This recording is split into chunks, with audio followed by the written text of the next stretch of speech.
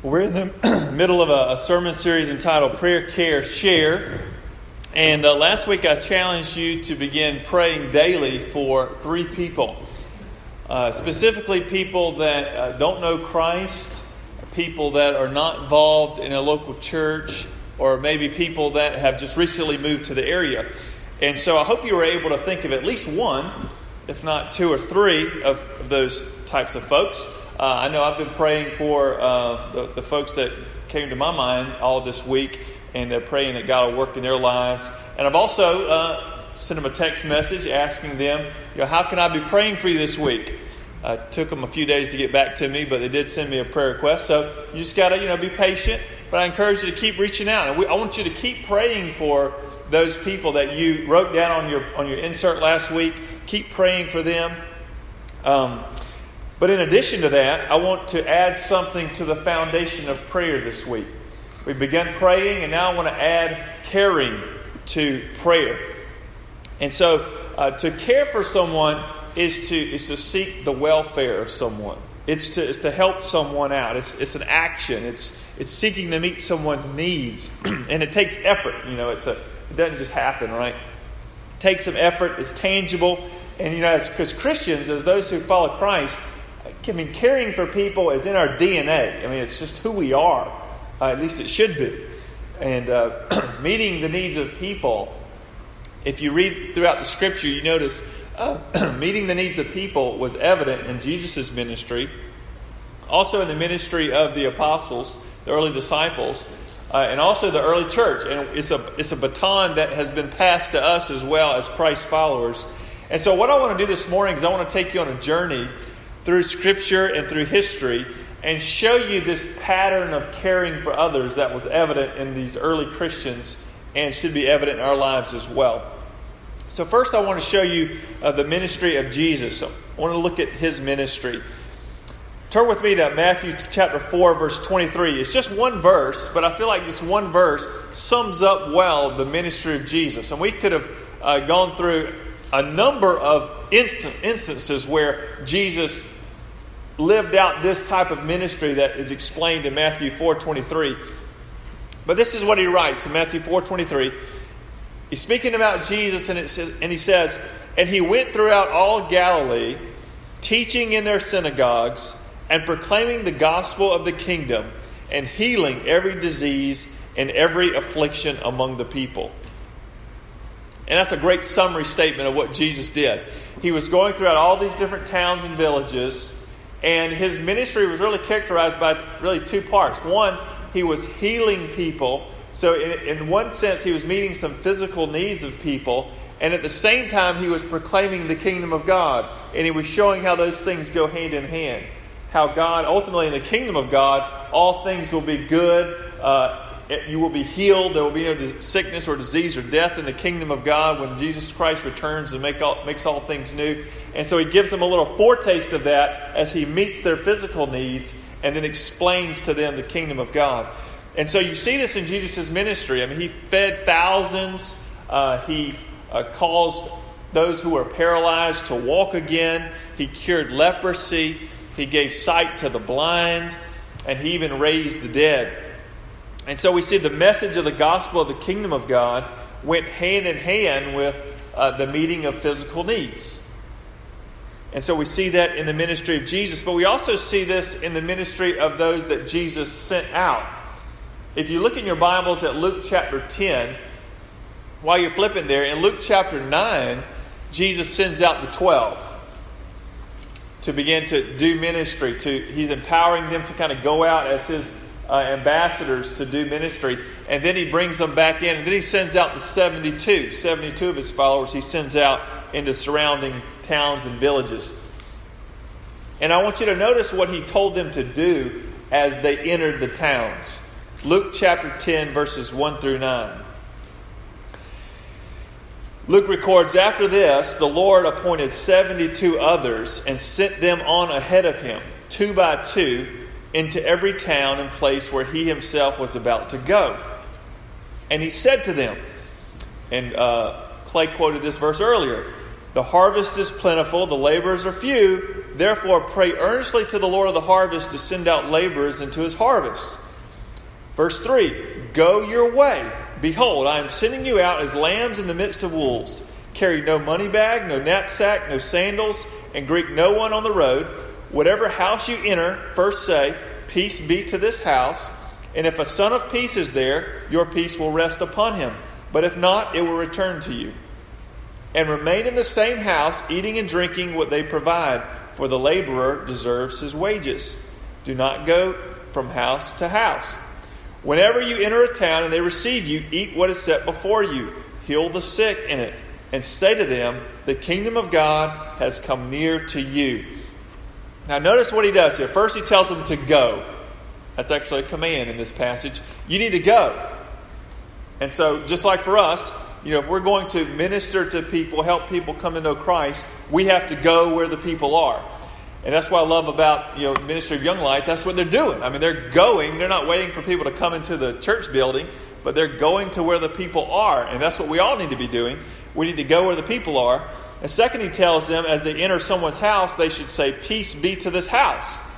In other words, I am coming into this house. I want to be a blessing to you. I want to bless this house. I want to bless you.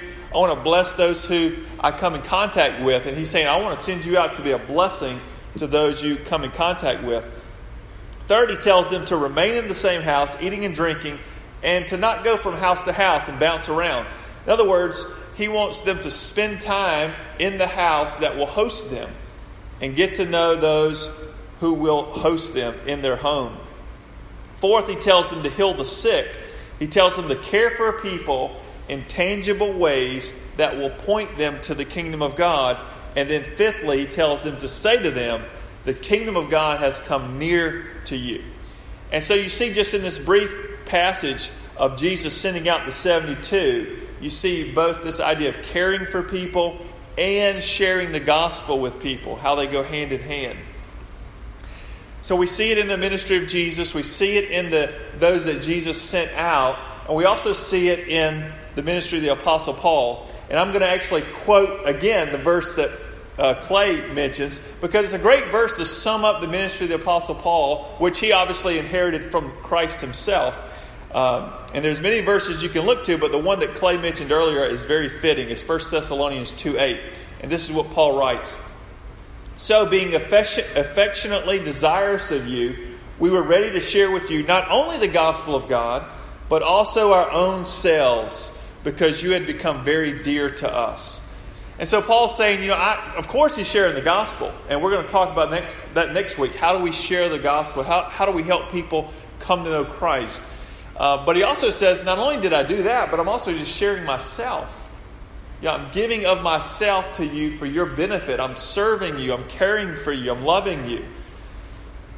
And so we see this in the ministry of Jesus. We see it in those that Jesus sent out, the 12, the 72. And then we also see it in Paul and the apostles. And then we also see it in the early church. There's a guy named Rodney Stark. He wrote a book entitled The Rise of Christianity. And what he was trying to figure out is, how did Christianity spread so rapidly throughout the Roman Empire in those first few centuries? I mean, what caused it to spread so much that it went from being a persecuted sect? The Romans saw it as this a sect of Judaism and persecuted Christianity heavily, to it actually became the official religion of the Roman Empire. I mean, how did that happen in just a few centuries? And so Rodney Stark wrote this book, The Rise of Christianity. And one of the things that he discovered was one of the reasons it spread so rapidly through the Empire of Rome is because of how Christians loved people, how they cared for people. For example, Rome was struck by two major health epidemics between 165 AD and 266 AD. Just to give you an idea how severe these were, during the second great health epidemic between 251 AD and 266 AD, it is estimated that up to 5,000 people per day were dying in the city of Rome. 5,000 per day in the city.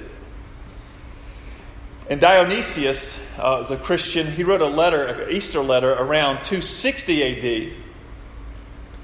And in this letter, he talks about how a substantial number of his presbyters and deacons and laymen lost their lives while caring for others. I just want you to read, I want to read some of his letter. This is what he says. Most of our brother Christians showed unbounded love and loyalty, never sparing themselves and thinking only of one another. Heedless of danger, they took charge of the sick, attending to their every need and ministering to them in Christ. And with them departed this life serenely happy. Many, in nursing and curing others, transferred their death to themselves and died in their stead. The best of our brothers lost their lives in this manner. A number of presbyters, deacons, and laymen, winning high commendation, so that death in this form, the result of great piety and strong faith, seems in every way the equal of martyrdom. And so you look at this early church and you think, what motivated them to care in such risky ways even for those that were both part of the church, as well as we have documented cases of these Christians caring for strangers. Because what would happen is you would have someone in your family, like if you weren't a Christian, maybe someone in your family would catch this disease and they would put you out. They would just put you out in the street, kick you out of the house so no one else would get affected, and just leave you out there by yourself. What the Christians would do, though, is they would take you in and they would care for you, even if you weren't a Christian. And this just blew their minds. And even so many Christians, like it says in his letter, many Christians died as a result of becoming infected with the very thing that they were treating in the other. So what motivated them to care? What motivated them to even risk their lives for the good of others? And I think the only reason you can find that would motivate someone to do that, and I think this is what Rodney Stark discovered as well, is that it was the love of God that they experienced in Christ that compelled them to love others with that same type of love. Just like Christ gave himself for our good, as they began to understand more and more the gospel in their own lives, they began to be compelled to show that same type of selfless love to others. The more they realize that God sent his only Son to live a life that I could not live, and to die a death that I should have died, and be raised to new life and offer me this new life with God, the more I understand that God did that for me and that I can experience that through faith in Christ, the more it motivated them to love and care for people just like Christ did, just like those early followers did, just like the Apostle Paul did. And now we see the same in the early church. We see them continuing the legacy of Jesus. So as you can see, caring for others, it's in our DNA. It's just who we are. It's what flows out of an understanding of the gospel. God has called us to be a caring people. And this is why the mission statement of our church says, our mission is to love God, love others. It doesn't say love God and love Christians, even though that's included in that, but love others, love people, whether they're Christians or not. And if they want to know Christ and become Christians, then we make disciples of Jesus. We help grow them in their faith. But we love everybody, whether they're Christians or not. Because that's the legacy of Christ. That's the legacy of the early church. And we have received that same mission. So we are called to care.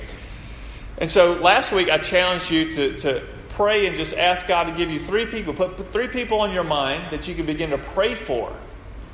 These could be people that maybe don't know Christ, or they're not involved in a local church, or maybe they've just moved to the area. And I asked you to pray for them, that they would come to Christ, that they would maybe join you in worship here at the Hill. Or maybe you can pray for their prayer requests that they have given you. And that's what I've been doing this week. When they gave me their prayer requests, I began to pray for those requests each day. And I also asked you to pray that God would give you an opportunity to minister to them in some way. Well, here's your opportunity this week. Hence the sermon title, Care, right? We're going to actually try to put this into practice. So in addition to praying for these people that you know, that you've been praying for, now I want you to think about, how can I care for them? How can I show them in a tangible way how much God loves them? Is there something I can do for them just to give them a taste of how much God loves them?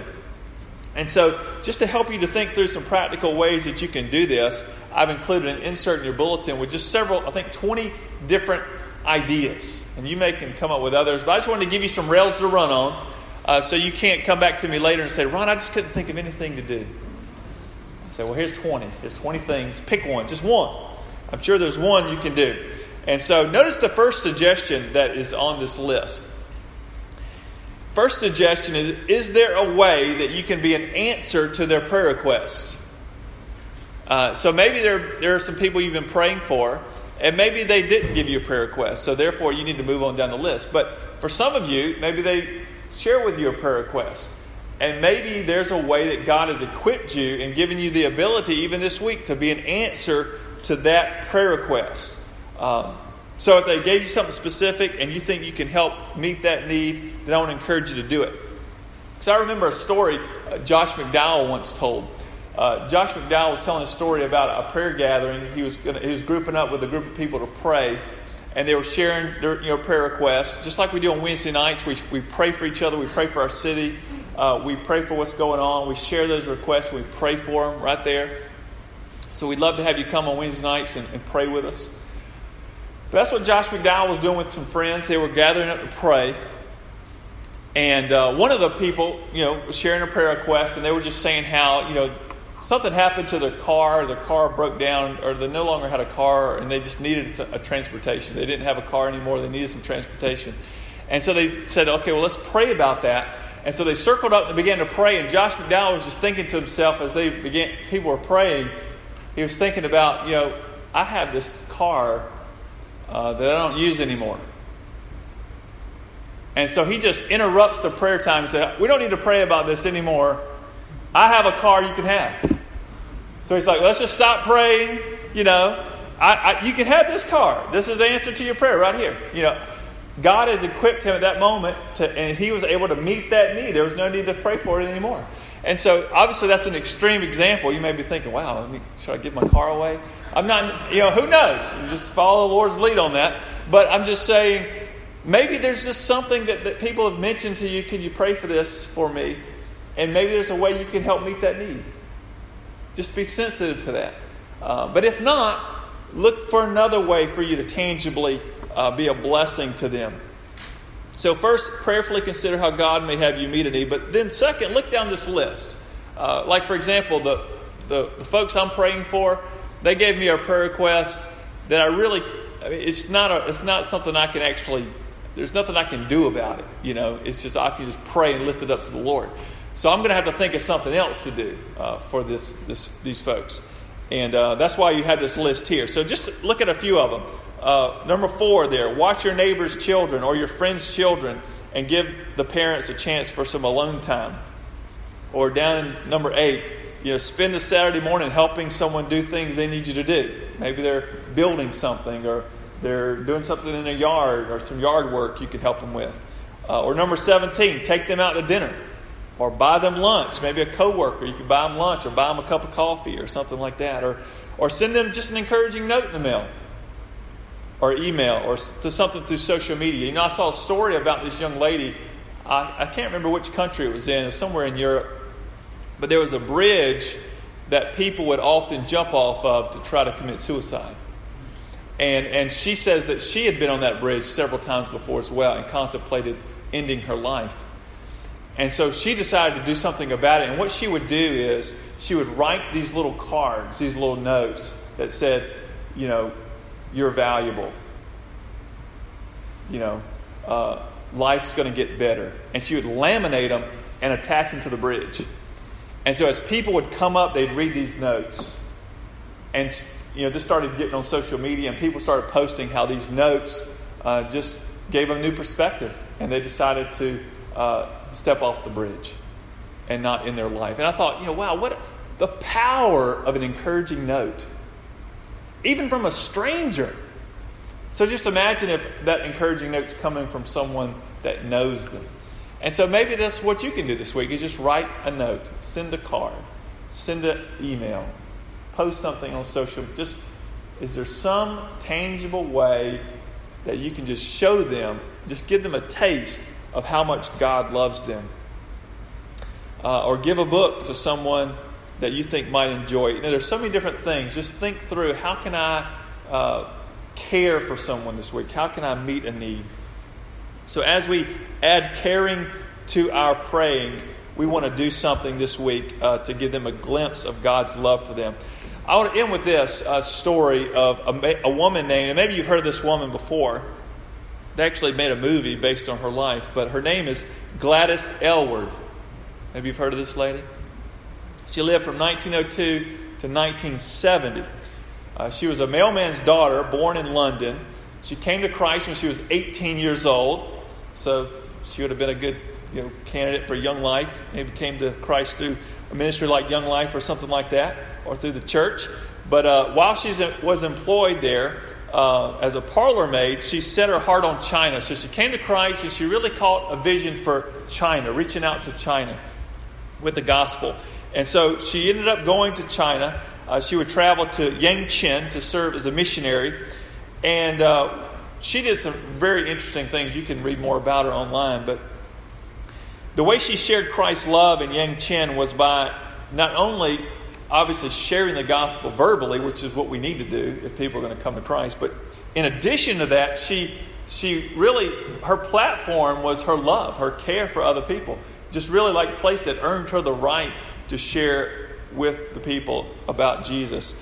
And so she helped bring about, for example, the unbinding of the feet of many women in her area. She helped care for over 200 orphans. She was used by God to end a deadly prison riot. I mean, pretty amazing. And she managed this inn that witnessed to people that were coming through, these caravans that would come through. And then she would tell them stories each night about Jesus. And they began to call Gladys Iowa Day, which means virtuous one. That's her nickname. And so before she finished her ministry in Yangcheng, one of the officials in the government approached her and said this to her. He said, "Ever since you came to Yangcheng, I've kept an eye in your mission. I watched you care for my people." And then he says, "Would your God accept this lonely heart? For I have seen him so clearly in you, your actions and behavior. May your God be my God, and may he watch over us." And what a powerful story. By living this life of faith, Gladys Aylward shared the gospel in a way that even a local authority figure came to know Christ. And can you imagine, someone saying to you, ever since you came to work for this company, or ever since you moved into this neighborhood, or ever since you started attending this school, I've watched you. And I've watched how you care for those around you. Would your God accept me? For I have seen him so clearly in you. May your God be my God, and may he watch over us. What a powerful testimony that would be. But the reality is people are watching, aren't they? They are watching you. And we have a great opportunity just to give them a taste of how much God loves them in Christ. And so I pray that even this week, as we add just these simple acts of caring for others to our praying, that God will draw more and more people to himself. Let us pray. Father, we thank you for your love for us. The scripture tells us that while we were yet sinners, Christ died for us. That you, even though we didn't love you, you loved us, and you sent your Son to demonstrate that love, to care for us in such a way that we can actually become your children. We can have our sin forgiven. We can have new life. We can have eternal life in Christ. Lord, we are so grateful for that. Lord, help us to just reflect on the gospel, understand the gospel more and more, and may it compel us to not only pray for those around us, but seek to be an answer to prayer, as well as just care. Just bless those around us. Lord, I pray even this week, through our simple efforts, God, would you just demonstrate your love to people through us? That more and more people will come to know Christ. More people would gather in this place or some other church in our community to worship you. And just learn more about what it means to know you and walk with you for a lifetime. Lord, we are so grateful that we have the privilege of serving you, to being involved with you and how you change lives. And God, I pray that you would give us ideas, even this week, on how to best do that. And we trust you for this. In Jesus' name, amen.